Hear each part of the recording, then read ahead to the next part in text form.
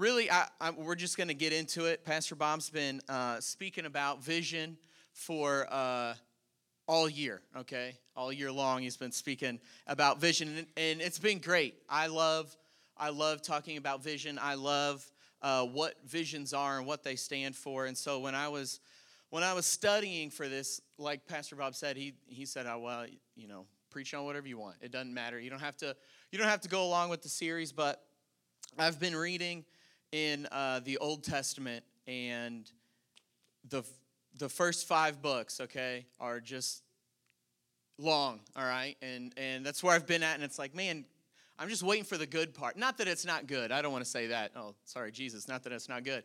But an exciting part, right? Like that TNT drama portion of the Bible, and going through all of Exodus and Leviticus and Numbers, and they've just laid out all these instructions and rules and stipulations for what it means to be a part of the Israelite nation. And I was trying to think, well, what is in here that I can give to everybody else? And the more I read it and the more I thought about it, Moses, a guy that probably not many people have ever heard of, right? So Moses, this guy, his whole journey is all about vision. And so I broke down as much as I could, being the theologian and scholar that I am, broke it down as much as I could into some things about vision. And what I got from it is who are visions for and who are visions not for. Dun, dun, dun. Give me a moment. Take a drink. I got this sport bottle so I can look athletic while I preach. Go Gatorade, right? Where's my sponsorship? So, who are visions for and not for? Okay, and like I said, we're talking about Moses, and this was a man who we've heard about for our entire church life. There's probably not a single person who's never heard of Moses in church or out of church, and there's a lot about vision that we can learn from him. So we're going to start right at the beginning, because beginning's always the best place to start. We're going to start in Exodus chapter 2, verses 1 and 2. So if you got a Bible or a phone or eyes to look on the screen, feel free to follow along. This is what it says. About this time, a man and a woman from the tribe of Levi got married. The woman became pregnant and gave birth to a son. She saw, try to say that 5 times fast, she saw that he was a special baby and kept him hidden for 3 months. So, in this verse here, you might not think it's too terribly exciting, but we learn about the lineage of Moses, all right? He didn't come from royalty. He didn't come from any special couple or any fancy house, or he didn't have access to the most resources, anything. He was just the son of a Levi couple. Now, his mom thought he was special, but what mom doesn't think their baby is special? So really, there's nothing special about this Moses guy. He was a normal boy. And so I learned here that visions aren't for special people. They're for anyone. Okay? And I'm gonna roll through this fast because I got a lot of stuff. So next, all right, we're going to jump down to Exodus chapter 2, verses 11 and 12. Okay? This is after Moses has grown up, and it says this. Many years later, when Moses had grown up, he went out to visit his own people, the Hebrews, and he saw how hard they were forced to work. During his visit, he saw an Egyptian beating one of his fellow Hebrews. After looking in all directions to make sure no one was watching, right? Sometimes we do that with sin. We really feel like that the sin is the thing that we need to do, but we know it's not right, so we look out around us. Okay, family's not looking here. Okay, pastor's not looking here. Okay, people at work aren't looking here. So I'm going to go. No one can see me, so I'm going to go ahead and do it, because if no one sees it, then it's not sin, right? So he looks all around, all directions to make sure no one was watching, and Moses killed the Egyptian and hid the body in the sand. So 2 things. First, Moses was exposed to a need. Yes, he killed an Egyptian. That is bad. He was exposed to a need, though. He saw that the people who were enslaved in Egypt, his Hebrew brothers and sisters, were being oppressed. They were being beaten. They were being handled in a way that was not right. So Moses saw the need and reacted in a negative way. The key for every vision is to see a need. If there is no need, there is no vision for it. The second thing was, bad. He killed a guy. That's never good. So out of this, we can see that visions aren't for perfect people, but they're for everyone. They're not for perfect people, but they're for everyone. Next, we're going to jump down to Exodus chapter 3. I got a lot of scripture. I'm sorry. If you don't like reading the Bible, then you should probably went somewhere else on this Sunday. So Exodus chapter 3, verses 2 and 3, it says, "There an angel of the Lord appeared to him," Moses, "in a blazing fire from the middle of a bush. Moses stared in amazement. Though the bush was engulfed in flames, it didn't burn up. 'This is amazing,' Moses said to himself." I mean, what else would he say? "Why isn't that bush burning up? I must go see it." God will always find a way to present a vision to you in a way that will pique your interest. God is not going to be able to use the people in the church, use the people on this earth to reach others for his kingdom if he can't first capture your attention. No one likes being bored. Raise your hand if you like being bored. You're a liar, all right? Good thing you're in church. You could pray through, okay? No one likes being bored. No one likes going somewhere where someone just spews information that you could care less about. But when someone or something can grab your attention, can grab your focus, you immediately become interested, right? That's why Netflix was invented, because you found that show that's interesting, and instead of having to wait 7 days for the next episode, you can quit your job and watch 40 hours of TV straight. It has your attention, you're interested, you're ready to go. And this is what God does with his people. He knows that 99% of America has ADD, right? According to all the schools and all the doctors and stuff like that. Nobody can stay focused for longer than a 30-second ad on YouTube, right? That's why they have the skip button. I don't want that. Get that out of here. And so God designs things. He orchestrates things where he can grab our attention. So we will listen to what he has to say. I think that's very interesting. So then we skip down to verse 7 and 8. "Then the Lord told him," Moses, "I have certainly seen the oppression of my people in Egypt, and I have heard their cries of distress because of their harsh slave drivers. Yes, I am aware of their suffering, so I have come down to rescue them from the power of the Egyptians and lead them out of Egypt into their own fertile and spacious land. It is a land flowing with milk and honey, the land where the Canaanites, Hittites, Amorites, Perizzites, Hivites, Jebusites, Parasites, all the ites, I don't know, okay? That's where they all live." We've heard this thing about milk and honey like our entire life in church, and I've always wondered, what's the significance of milk and honey? Why is this always the phrase that is used in the Bible when they talk about the promised land, milk and honey? Was there something really, like, was Central Dairy, is it really that old? Have they been around that long that milk is a great thing? So I tried to do some studying. I looked up kind of what the meaning of it was. I'll let you look up the portion of milk on your own, okay? I don't want to talk about that in church. I don't know if it was totally true, but what I was reading online was kind of weird, and had to do with Songs of Solomon and all that. If you know that book, you know what that book's about. That was what milk was about. So we'll pass on that. We're going to try and keep it PG-13. But honey, we could talk about honey, okay? And honey's great, right? Made by bees. It lasts forever. It's the only food that never expires, right? So if you're a doomsday prepper, get lots of honey, all right? It'll be in your bunker for a long time. But in the promised land, this honey, okay, when they talk about it, it's flowing with milk and honey. Bees were so abundant. They lived in all these trees and in all these wild pastures, all these flowers grew. And they were making so much honey that it was literally flowing out of the beehives down the sides of trees, okay? And so if you're into honey, that's a great thing, all right? It takes a lot of effort to convince a bee that you should steal his food, right? Has anybody ever been stung by a bee? Not very fun, okay? They like their honey.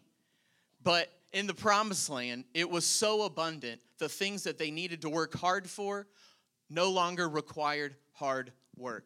And so for these people, God was promising them a land that had all these things that might be hard to get. It's hard to milk a goat, all right? They're chewing on cans. They're running up sides of mountains. They're screaming at you. Anybody see them goat videos online where they are just like screaming their heads off, all right? I'm sure that's what's happening when you try to milk a goat. All right? Things that are hard to get are now easily obtained.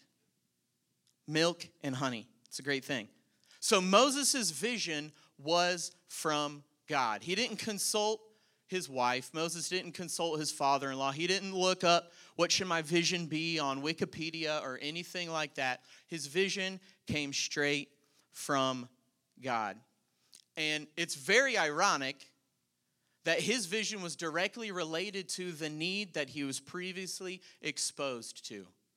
When you see a need in your life, you see something that burdens you, something that tugs on the strings of your heart, I guarantee you that God is going to find a way to put you in a situation where you can be a catalyst for change, where you can be the person to help somebody or a group of people get through something that they have been struggling with. God will give you something directly related to the need you've been exposed to. Visions aren't pie in the sky ideas, they're for the people.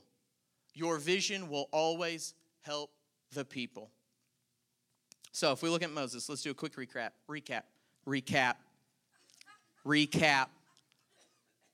I don't talk like that. I don't say those words. Recap, okay? So he was a normal boy, grew up, mom shipped him off, gave him away, princess picked him up, okay, if you don't know the whole story.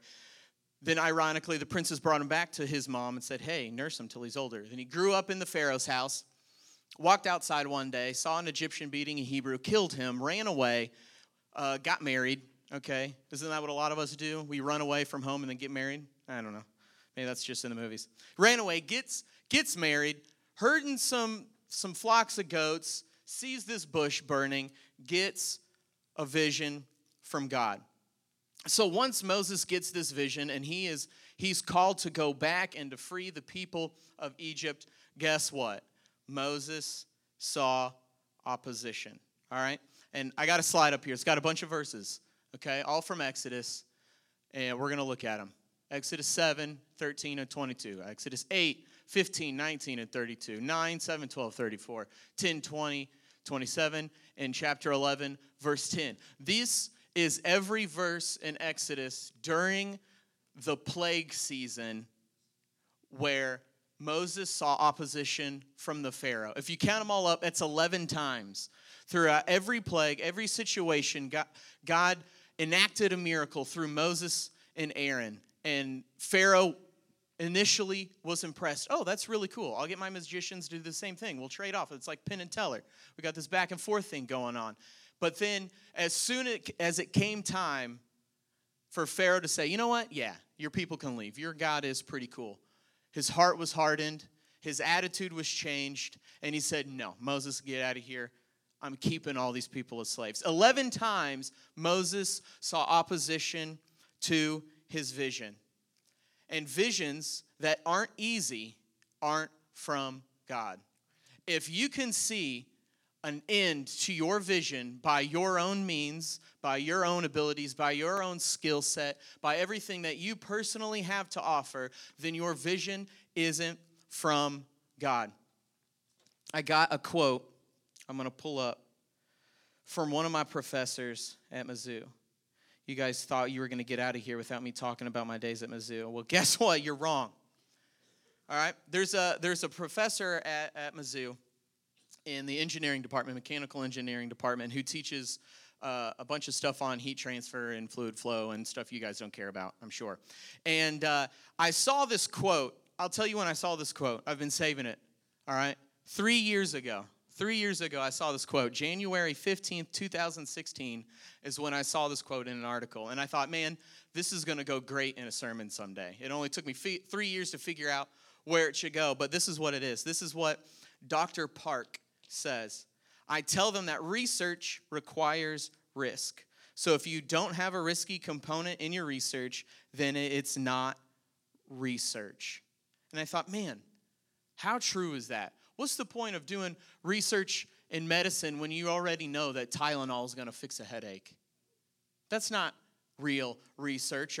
Or research into, I don't know, things. I'm not smart enough to do research. But if your research isn't risky, it's not research. The same thing goes for your vision. If your vision requires no risk on your part, no leap of faith, no jumping out into the unknown, then that is not a vision from God. God is going to require you to do things that make you uncomfortable. God lives in the realm of uncomfortability, because the more uncomfortable you are, the more comfortable God is in working miracles in your life.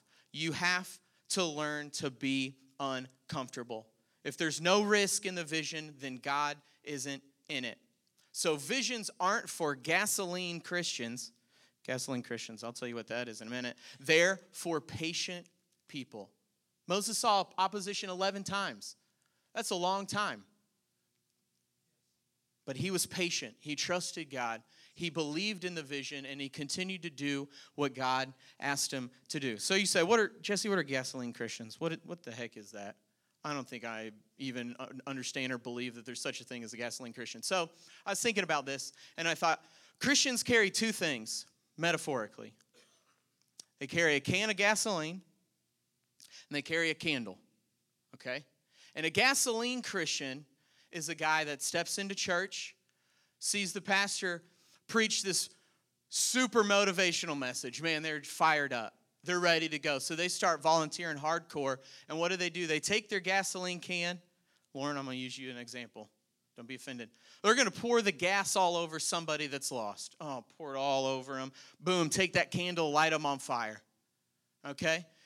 Soon as their gas is out, that person immediately burns up. All their gasoline is gone. And the Christian carrying the two things, they're done. They don't got nothing left. No more gas. All they got is this candle, and they don't know what to do, and they quit.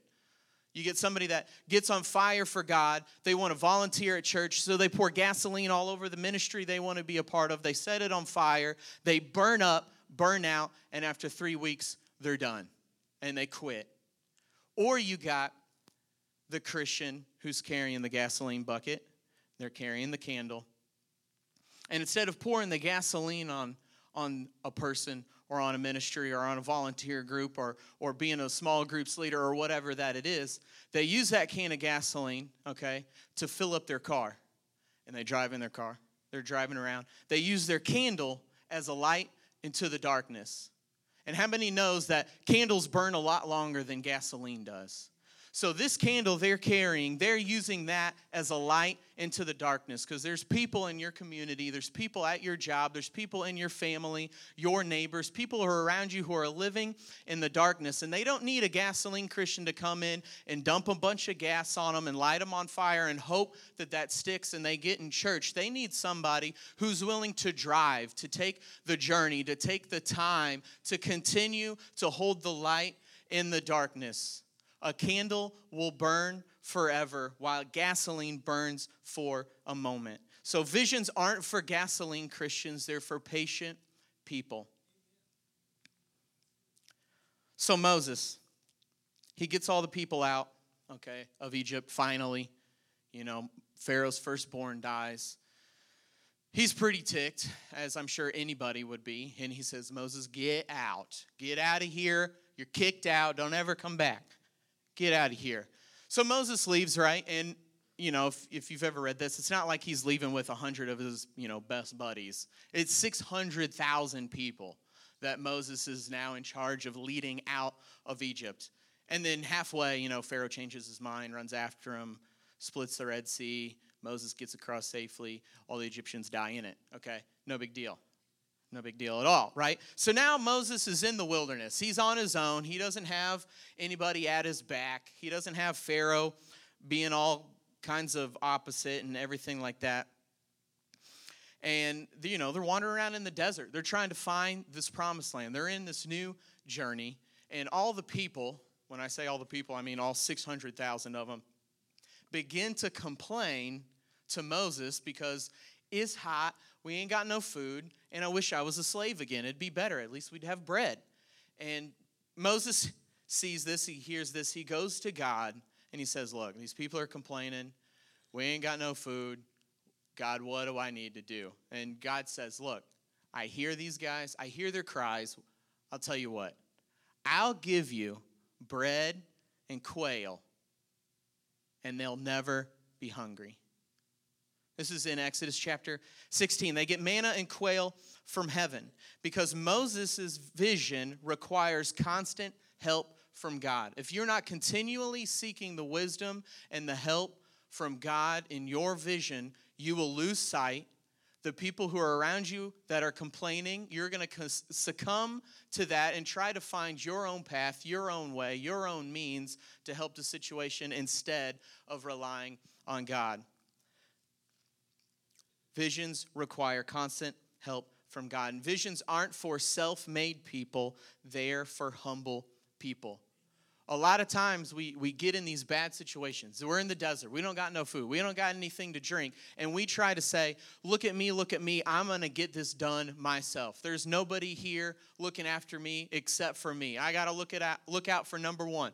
There was an old country song. First of all, I don't like country. So don't misrepresent me, okay? I'm not a country fan. But there's a Toby Keith song.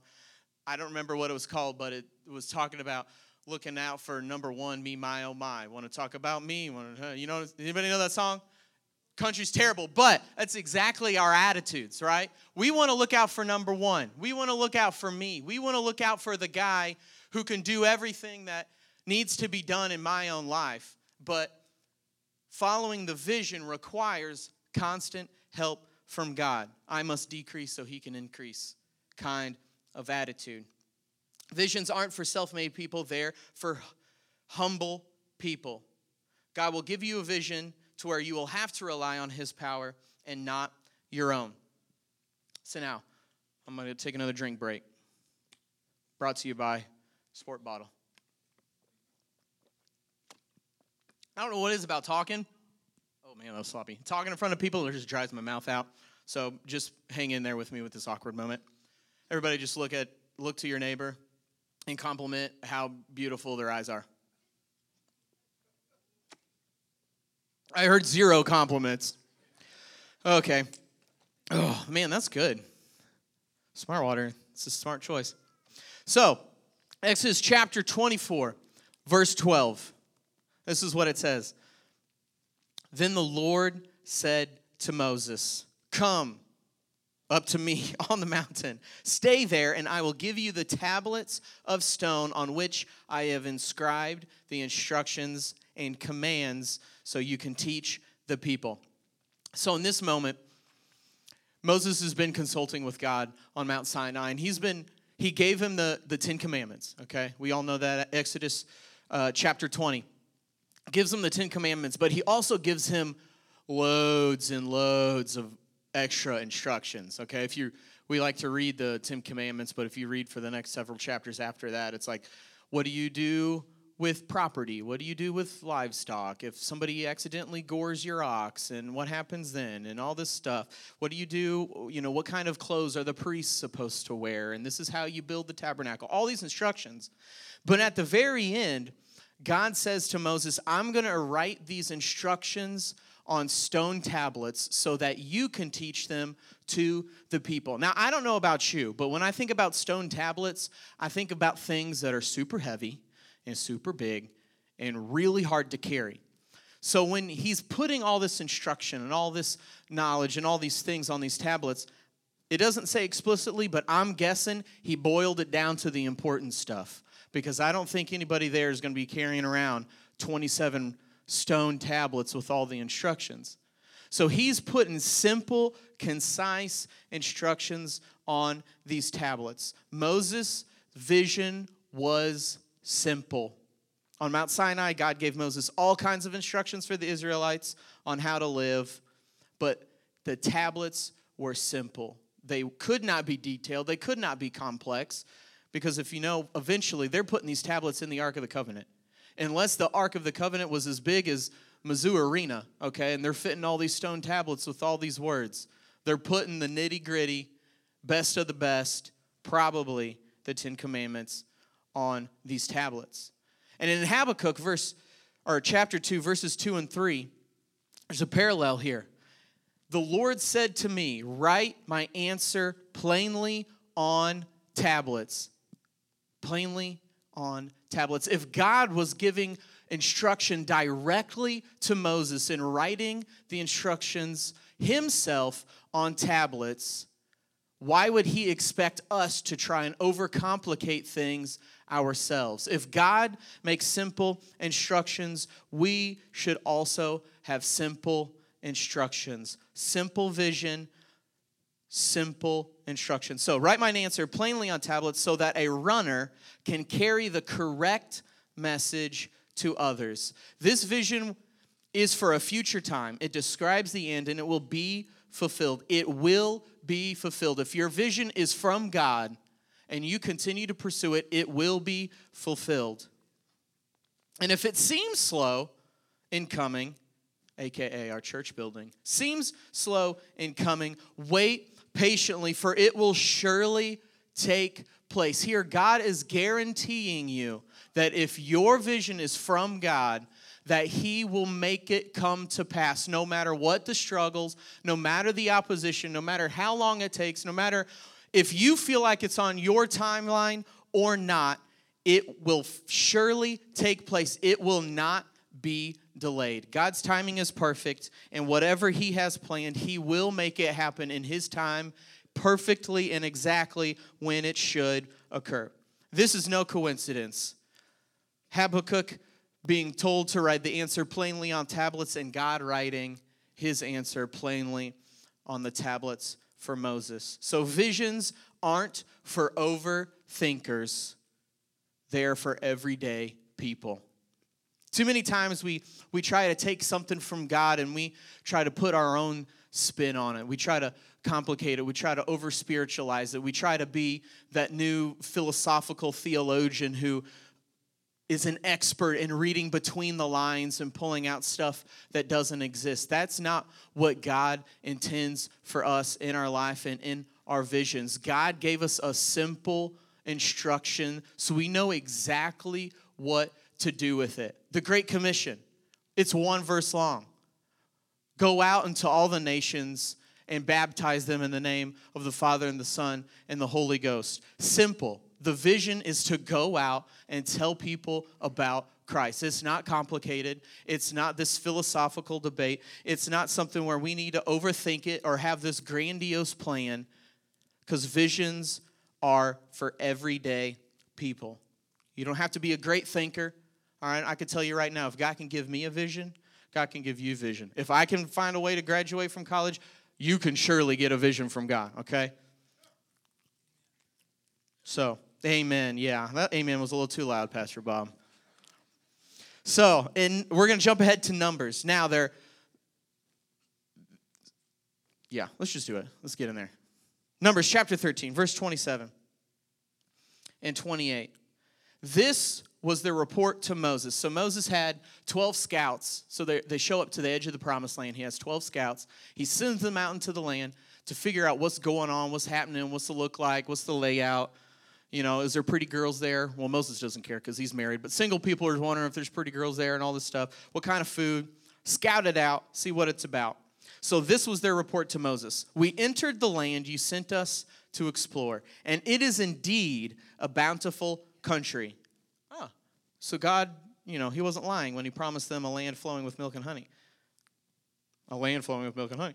Here is the kind of fruit it produces. It was a cluster of grapes so large they had to carry it between two people. But the people living there are powerful, and their towns are large and fortified. We even saw giants there, the descendants of Anak. So these scouts that went out, these were the people that Moses took from each tribe, the best of the best, the people that he relied on the most, and said, look, go scout this place out. I trust that you have the same vision that God has given me. You have it in your heart as well. Go scout this place out. Tell me what we need to do. They come back. They say, yeah, it's great, but. So sometimes when we put people around us, it's people that we think that we should trust with our vision, and we send them out, we talk to them, we confide in them, And they say, that's great, but this is amazing, but yeah, you should do that, but. And they begin to try and take away the power that God has promised. So if we jump down, we're going to jump down now to verse 31. These are the bad scouts again. 2 scouts said, yeah, there's giants there, but let's kick them in the face. We'll win. Most other people, but the other men who had explored the land with him disagreed. We can't go up against them. They are stronger than we are. So they spread this bad report about the land among the Israelites. Your naysayers will do everything in their power to make sure your vision won't come true. The land we traveled through and explored will devour anyone who goes to live there. All the people we saw were huge. We even saw giants there, the descendants of Anak. Next to them, we felt like grasshoppers, and that's what they thought too. So in closing, Moses' vision was derailed, stripped, and subsequently given away. If you read later, the people were so scared. They were afraid. They were convinced in a moment by this bad report that they screamed out against Moses saying, we cannot go into the promised land. We can't handle it. They're too big. They're too great. They're too mighty. I don't care if God promised us this was the place we were going to live. I don't care that God said that we were going to be able to defeat anyone in our way. It looks too intimidating, so we shouldn't go. God got real angry because he said, are you kidding me? I brought you guys out of slavery. I did all these crazy things as plagues in the midst of Pharaoh. I split the Red Sea for you guys. I provided you with quail and manna for your journey to the promised land. And now you're finally deciding to not believe in my promise. So what he did was condemned all the people that were enslaved in Egypt to never see the promised land. Every single one of them were to die in the wilderness before anyone could reach this wonderful place. So Moses' vision was derailed, stripped, and given away. But when times are toughest is when God is planning the biggest victory. There are going to be times in your life where things are hunky-dory. It's easy. Being a Christian is a piece of cake. But everybody can go through the vision when it's easy. But when you start to see the people around you come against you, when you start to see situations in your life that make your vision seem impossible, that's not the time to back down. I think about this every time that Lauren and I go through something, whether it's, she'll probably be mad at me for saying this, but we're trying to live off a single month making $850 or $1,200, and you're trying to figure out, how can I possibly pay for everything that I need to pay for when I'm making $200 a week and I'm the only one working? That's not the time to forget the vision. Or when your kids grow up and they run so far away from God and they start to do things that you could never dream that they do, that's not the time to run away from God. In the midst of your biggest struggles, in the midst of your toughest times, is the place when God is planning your biggest victory. Whenever I feel like I'm hurting the most, or I'm struggling the most, or our family is going through it, the toughest moments, I know that a breakthrough is just around the corner. It's always going to be that way. It always has been that way because God is in charge of your vision. And the devil wants nothing more than to step in the way and to push everything that he can in front of you so that you can only see what you can't get through, but you can't see around that wall, or you can't see through that door and see that the promised land is just on the other side. If you take your toughest situations and you hand it over to God and you continue to follow the vision, your biggest victory will be right around the corner. This was the payoff for Moses, and he let the naysayers sway the people that he had the vision for. If you remember his original vision, to free the people from Egypt. This was the payoff. This was the promised land, and he let naysayers break the vision. So, lastly, I want to charge you all with a vision. Visions aren't for special, perfect, or self-made people. They're not for gasoline Christians, and they aren't pie-in-the-sky ideas. They are for people like you, and they're for people like me. They are for us. Every person in this room has been given a vision from God. And if you're wondering, Jesse, what can I do? I just come to church on Sunday because it's the right thing to do, and I sit around until 11:30, and then I, get out of here and I go have lunch, because that's what Sunday's all about, is going to Las Margaritas or Cracker Barrel. But I can tell you right now that the Bible has explicitly given each and every single one of us a vision, and that's just to simply tell lost people about Christ. I want everybody to stand up real quick. This will be your cardio for the day, so you don't have to work out later, okay? Everybody look around. You're looking around and do your little, 360 or 270 spin, okay? There's empty seats around you. There's an opportunity for a vision to be set forth, to be pursued, and then to be accomplished in each one of these empty seats. Your vision as people of Life Rock Church, just as it is the pastoral staff, it is your vision as well to see this place totally filled up every single Sunday. I was listening to the radio this weekend, and they were talking about how these mega churches only care about noses and nickels. Noses and nickels. And so I listened to this person and what they had to say, and it kind of rubbed me the wrong way, because he was bashing the fact that these huge churches make it a priority to get as many people as humanly possible in their church. He was saying that it was wrong, that we shouldn't do it like that. We shouldn't just care about noses. But the fact of the matter is that for every nose that is in a seat here, hearing the word of God, hearing hope, hearing that there's a way, hearing that they can get out of it, or hearing that there is a solution to their problem, or that their addiction can be broken, or that their marriage can be saved, is a person that's not sitting out in a lost world wondering how they're going to make it to the next day. These empty seats are the most important thing that this church has to offer.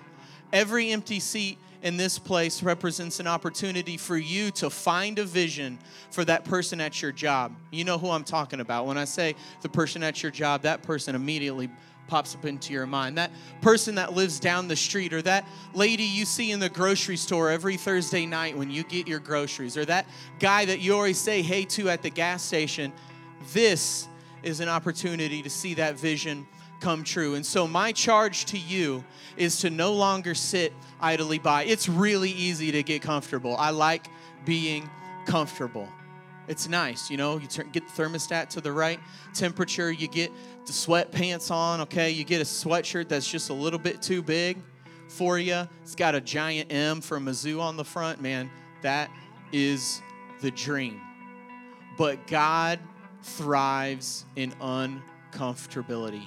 People have those periods at the beginning of the year where they try to find one word that will be their motto for the year.